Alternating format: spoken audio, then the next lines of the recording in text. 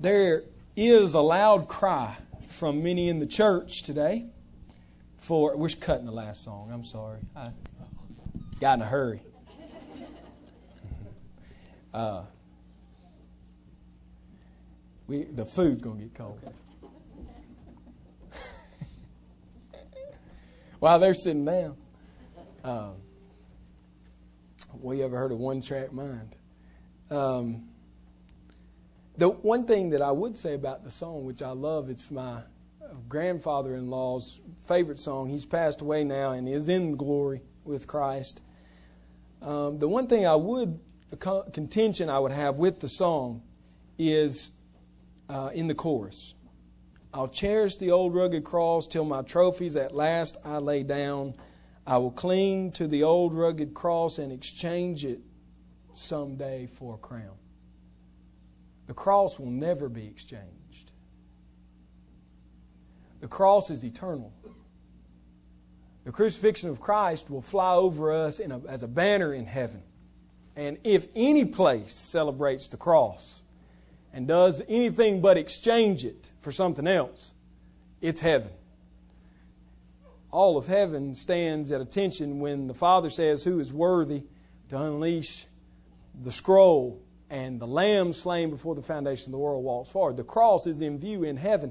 You will not forget the cross when you reach there. We will never move beyond it. It will never be exchanged for anything else. I know what I think he means is, the writer means, there is a crown for us. And that the struggles we have in the cross here are gone and we won't struggle any longer in those struggles. But we've got to be careful and very exact when we talk in this way, because all through the song you notice the cross is an emblem of Christ.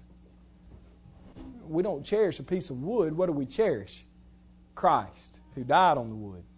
And so we have to be careful. When you use phrases like this, sometimes they can confuse us. We'll never move beyond Christ. We'll never move beyond grace. We'll never move beyond the offer of God of salvation through the cross. Thank God we don't ever move beyond it. The gospel message is clear. It is justification by faith. There's a loud cry by many in church today, and I did have a PowerPoint and our technology has failed us, so you'll just have to go back to last week and no technology. I'm sorry. But their cry in the church is that there needs to be more life application preaching. People are tired of hearing about the deep things of biblical doctrine, people tell us. The experts seem to say through all of their polls. It seems that the church is craving surface-level truth that will simply help them live the day after day in an endless cycle of legalism, spiritual to-dos and spiritual to-don'ts. And that this is the whole in total of salvation. This life day after day after day of struggling with these to-dos and to-don'ts. And in general, the shallow teaching will help them barely hold on to what little faith they have in the truth. I want you to know that this is not what our Lord wants for you or for His church. I also want you to know that this approach of staying in surface level truth is not new. It's the same approach that the Catholic Church took some 1,500 years ago as the church drifted away from the deep truths of Scripture and focused on the words and the teachings of men and the day-to-day living of a common man in the kingdom of Rome. The result of that drift was corruption from the top down. Spiritual death of millions. That's why we call it the Dark Ages. And an almost total eclipse of the true gospel. But thank God, God is a merciful God. Because after that drift, about 500 years ago now, a great movement was begun by a little Augustinian monk named Martin Luther. A little unknown man who was transformed by the truth of the gospel of Jesus Christ. October 1517, God used this man penning up his 95 Thesis on the church door to... I'm at the very beginning, Steve. Yeah, we're about to be right there. So that'll be good. He used the penning of the 95 Thesis to the church door some almost 500 years ago now to begin what is known as the Reformation. and the changing, total transformation of the visible body of Jesus Christ. I want to give a simple overview of history of the Reformation, an eclipse of the Reformation, which is now experiencing today. You are experiencing it. I'm experiencing it.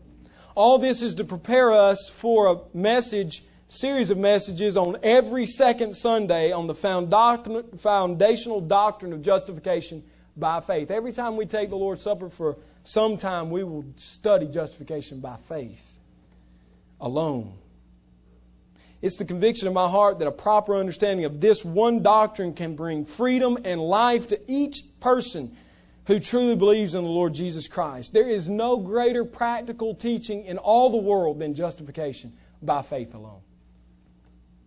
With that in mind, I want us to launch off into this historical outline, and you have it there on the screen. In 1505, Martin Luther became an Augustinian monk by the sovereignty of God, and a lightning bolt which struck near him, and he fell off his horse on his face and cried out to the patron saint of miners, "And save me, and I'll become a monk." And he was saved from the lightning storm, and he was a man of his word. He became a monk. 1512, he received his doctorate of theology, and then in 1513 through 1516, in his pulpit and his teaching lectern, he taught through Psalms, Romans, Galatians, Hebrews, and Titus. And you think, man, he was moving. That's 3 years. Why was he moving this fast? This was a daily teaching. It still took him 3 years teaching daily for hours at a time to get through these books. It was his life work. It is what he had come to see as his goal in life was to teach God's Word. In 1516, somewhere around the end of 1516, the beginning of 1517, he began to wrestle with the doctrine we're dealing with, the justification of a saint. Justification by faith alone. And Luther wrote that in his text for us in plain German. As he translated the Word of God, said that in chapter 3 of Romans, faith alone justifies a sinner. Faith alone. And so it's this revolutionary concept which he picked up studying the book of Romans that transformed his life. He, in fact, became a Christian at this point in his ministry. This is when he says he became a Christian. 1517, he challenges all the scholars in his area to a debate on the necessity of the practice of indulgence. Indulgence was the payment for sins. You know, you paid your way out of purgatory. You paid your relatives out of purgatory. You paid your way personally, monetarily, through works and service and traveling far distances and grueling torture tests of things that they had to do to earn forgiveness. And as a matter of fact, while he was teaching in the very town he taught in, there were relics. The largest collection of relics was there with him as he taught in Wittenberg. 18,000 relics, which would earn a pilgrim to Wittenberg from anywhere in the world who put their faith in the church and in Jesus Christ, came to see these 18,000 relics, received 1,912 years out of purgatory. But you had to pay to get there, and you had to pay to see the relics. And so you see the corruption I was speaking of earlier. The forgetting of the gospel led to great corruption and taking advantage of the common man. And so Luther, seeing this ghastly practice, challenges the scholars of his day. Now, it's important you understand at this point, because this is misunderstood in our day. It was custom to put your grievances on the church door. That was custom. He wasn't doing anything any different than any other scholar would have done. He wrote his offenses and his challenge in Latin so that common people could not read it. Only scholars could read it. He was not trying to start a revolution. He was trying to reform the Church of Rome. He was trying to make it what we know it as the real church. He was trying to bring it back to its moorings in the New Testament. He was not trying to start a wildfire. But it was started because God had sovereignly put the printing press into existence. All of his charges against the Roman Church were printed in German in less than 2 weeks and spread all over the Germanic kingdom. Luther gave caution to this. He said, the fire is spreading. That is not my desire. And he was pushing back from the table. I don't want this. I don't want to bring down the church. I want to help the church. 1518, he's called to this guy, Cajetan, at Augsburg, and he's asked to recant. Recant, turn your back on your teachings, and follow the church. And he said, I could not bring myself to say those 6 letters in Latin, revoco, or I recant. He couldn't say it in good conscience. And so in 1519, he was called before Johann Eck, one of the leading scholars of his day, at Leipzig in July. And there Eck declares that he is a Bohemian in the line of John Huss and begins to pave the way for the church to call Luther a heretic and turn their back on him. In 1520, he's condemned as a heretic. In 21, he's excommunicated by this same pope. But yet in 1521, the church, by the pulling of the power of Frederick in Germany, brings Luther to the Diet of Worms in April, a trial before the magistrates of the church. And it is at this trial that he makes his most public declaration of the doctrine we will study over the next weeks. Since your majesty and your lordships ask for a plain answer, I will give you one without either horns or teeth, unless I am convicted by Scripture, Scripture alone, or by right reason, for I trust neither popes or in councils, since they have often erred and contradicted themselves.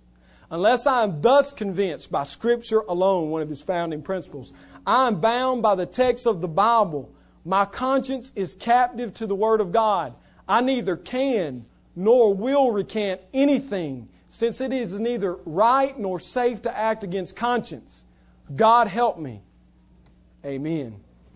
And with these words, he left the room under guard of Prince Frederick and his soldiers, arms lifted in victory, saying, I am through. I am through. Now, nobody knows exactly what he was saying that in reference to. He could have been saying, I'm through. In other words, I'm going to die. That's very likely, since the punishment for a heretic and anybody who blasphemed the Holy Roman Church and its pontiff would have been put to death in his day. That could have been, or it could have been, I'm through with the church. I'm through with this peaceful Reformation. We don't know. But it's from this point forward that he is taken off into captivity, and he writes and translates the Scripture for us in German and begins to move the Protestant church, the protesters, in a Reformation. Luther did not desire revolution. He desired Reformation. I want to say that what Luther's real contention with the church was, what it was over 2 things. It was not over indulgences, really. It was not over any of their worship of saints and worship of Mary and all of their system. He had 2 causes. One was the formal cause, his belief in Scripture alone. In other words, this is the Word of God and we will follow it, and no man will stand above it or beside it. It alone stands over us to guide our conscience and our life. And the material cause of his movement was faith alone. In other words, he said, faith alone has moved me to salvation, not works, not the blessing of the church, not the communion of the saints. God has saved me by faith alone. Nothing else is necessary. That seems far-fetched and way off to us, but the reality is that after the dawn of the Reformation, the Protestant church was in great unity over these issues, but quickly began to fragment over secondary issues. And we are where we are today. Now, in relatively recent history, we've seen these things happen, is why I am preaching a sermon series on the Reformation, principle of faith alone.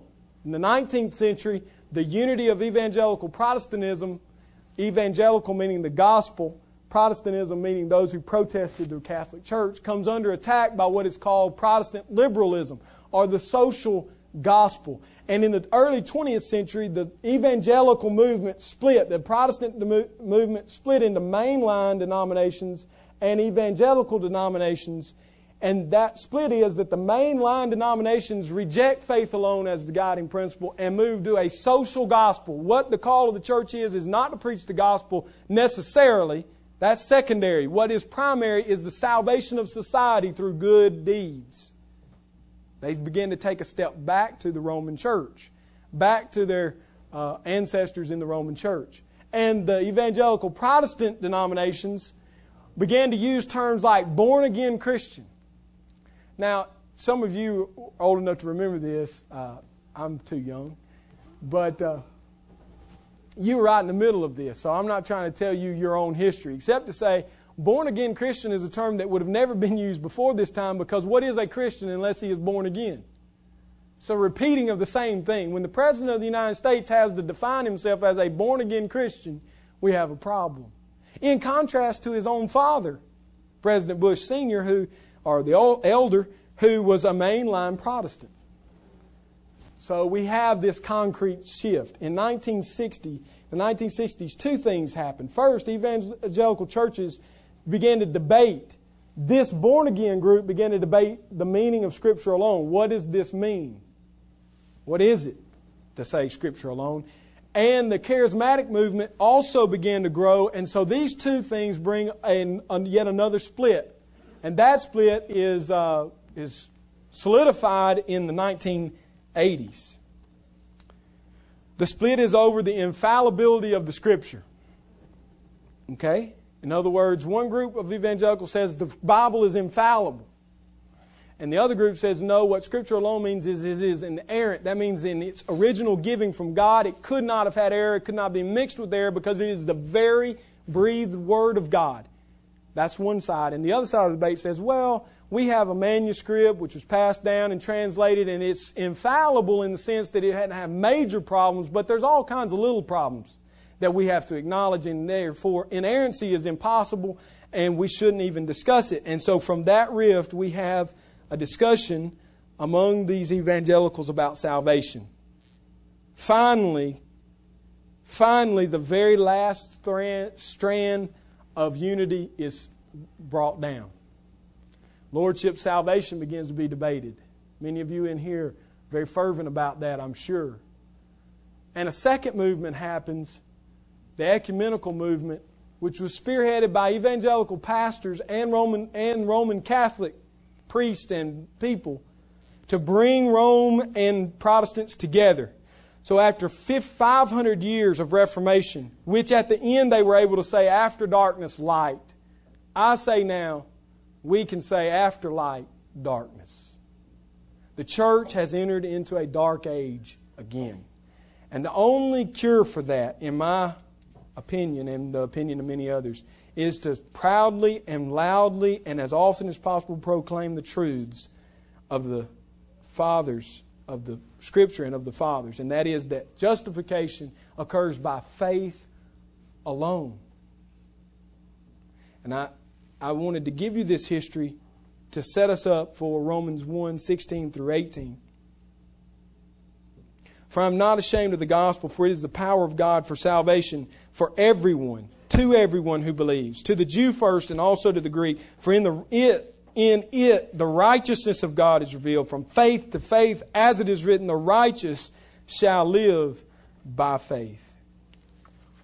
What are we being saved from? This is debated. This is discussed. What is it that God is saving us from? The first question for any of us as we look at salvation has to be this question. If I'm going to get saved, why do I need to be saved? Why do I need to be saved? And it's so common and it seems so simple we often overlook it. We don't explain it to people very well. The answer of the Bible and indeed the book of Romans is clear. We are being saved from the wrath of God.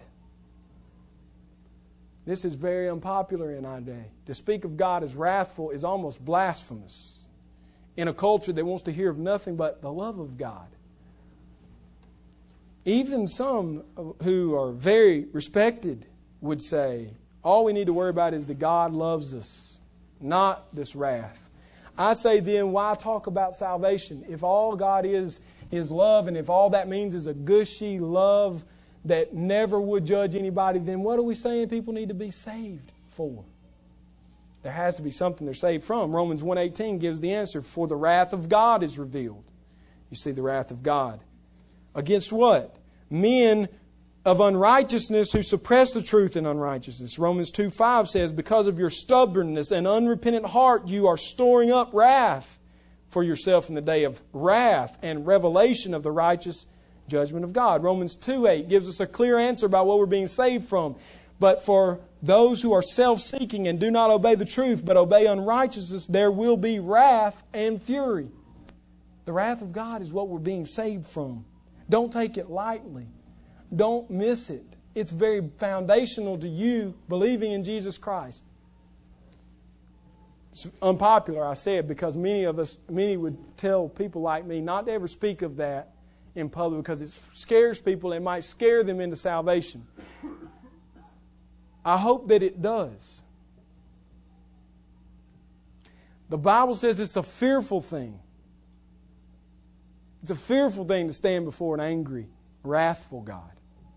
The picture is not pretty for those who resist God. So we must speak of His wrath because that is what we're being saved from. What are we being saved by then? This is the second most foundational question of salvation.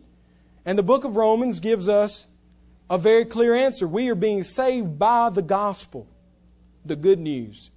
God has devised a plan to save ungodly and unrighteous sinners like me from the wrath, from His own wrath, by His own righteousness. That's good news. That is the gospel. Do you see it? I'm unrighteous.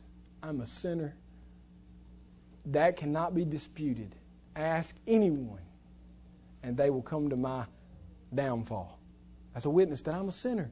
I'm fallen. I deserve punishment, and yet God has devised a plan to let us not suffer His wrath, but be given His righteousness. The gospel, the Bible says, is the power of God for salvation. No other technique is needed to build the church of God except the power of the gospel. That's what builds the church. The gospel builds the church. Romans 5:9 says, much more then, having now been justified by His blood, we shall be saved from the wrath of God through Him, through Jesus, through His blood. We are saved. So we're saved from the wrath of God. We're being saved by the gospel of Jesus Christ. How can the gospel save us? The answer is in verse 17. For in it, the gospel, the righteousness of God is revealed from faith to faith. As it is written, the righteous shall live by faith. That puzzles me. Does it puzzle you? That's not what I expected Paul to write. Doesn't it seem it would make more sense, especially in our day, for him to write, for in it, the love of God is revealed. That seems simple. That seems like that would make more sense to us in our way of thinking. The love of God is revealed, not the righteousness of God. It's this phrase that troubled Luther so much. He understood the righteousness of God. He understood Psalm 130, which says, if you count iniquity, I shall fall, I will fall, no man can stand. He understood the righteousness of God and the fact that he was unrighteous. He understood Psalm 51 that is so clear. I'm undone. I'm unclean. I was born in sin. I've got it all over me. It is me. God, we think is ungodly at sin. Wrathful at sin and ungodliness. And when we say that, we say it as if that's something separate from humanity. To say God is wrathful at sin and ungodliness is to say He is wrathful at humanity. God is angry with humanity. They have offended Him, infinitely offended an infinitely holy God. And Luther understood that, and that's why he struggled with this phrase, righteousness of God. If it had said the love of God, he would have said, oh, well, that makes it plain. So what does it mean? That the righteousness of God is revealed to us through the gospel. This is what it seems to mean. It shows us that the love of God could never sweep sin under the carpet and pretend that all is well. God is love. The gospel is love. We're given that text over and over again. For God so loved the world that He gave His only begotten Son, that whoever believes in Him shall not perish but have everlasting life. That's the love of God, the gospel. God is love, John says in 1 John. And in Romans 5, it says, it's talking about the love of God. And how has He displayed it? That Christ died for us, the ungodly. So the love of God is shown through the gospel. But the love of God does not cancel out or sweep under the rug and pretend that all is well with the ungodly. That would be unjust. God would not be the just and the justifier. If we came before God and He said, "You're a sinner, you're guilty, but I love you," we'll just forget it. Come on into heaven. He would not be just. He would not be God. He would not be who the Scripture paints Him to be. Then also it shows us that Paul wants us to understand how we are saved from the wrath of God. Paul is wanting us to know what is this deep mystery in the faith, that we are saved from the wrath of God. Why is it important to stress this aspect of the righteousness of God? I stress it because it is unbiblical Christianity to understand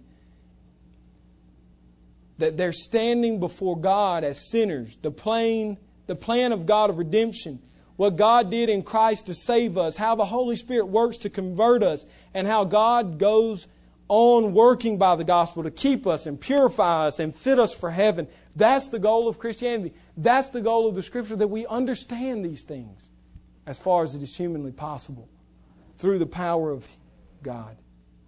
Paul moves inside the love of God, beginning in verse 17, inside the gospel, to show us how the gospel is that kind of power. The kind of power that can move the unrighteous to the righteousness of God. The reality is that if a doctor told you you only had a few days to live, this would be the most important thing for you to ever understand in your life, is how you are saved and why you are saved. The gospel is good news because God gives us the righteousness that He requires from us. It's not good news to hear we've got to be righteous. That's called damnation. The good news of the gospel is that He has given what He requires. Righteousness. It is His righteousness. In it, the righteousness of God is revealed. How is it revealed, Paul? Because the requirement is righteousness, and God gives us righteousness in the gospel. That's how it's revealed to us. That's how we can see it clearly. If God gave us the righteousness of Jesus Christ, then we would be saved from the wrath of God. That's exactly what He has done. That's why it's called good news, because He has given us the righteousness of Jesus Christ. This is how God saves us.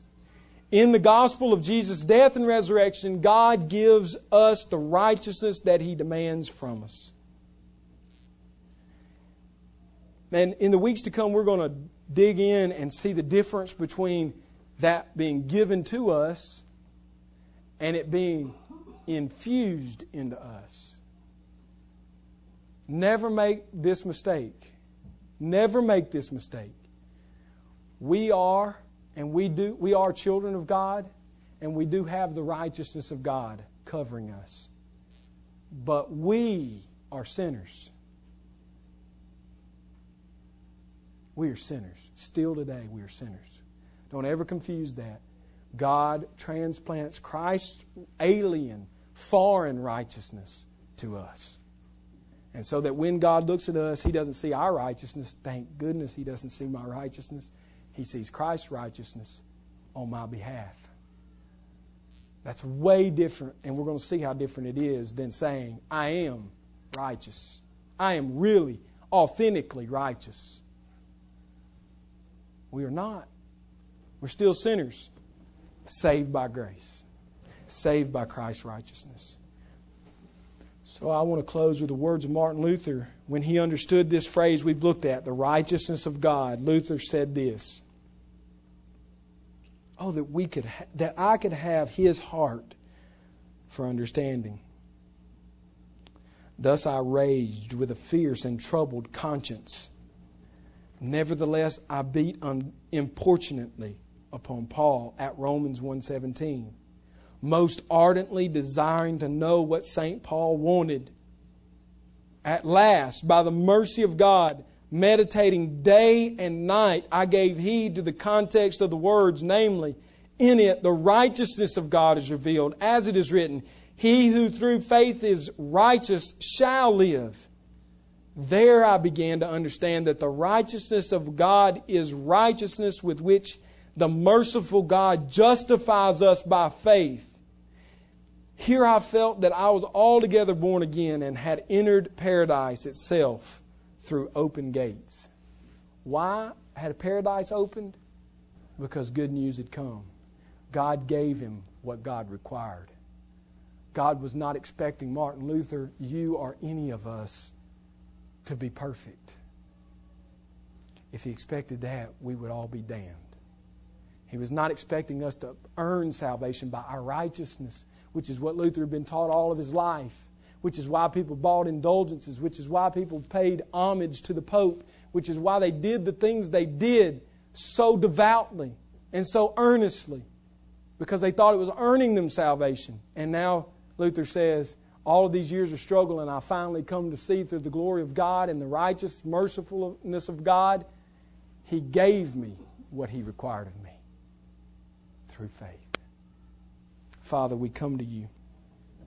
It is through Your Son, Jesus Christ, that we come, thanking You for Your righteousness.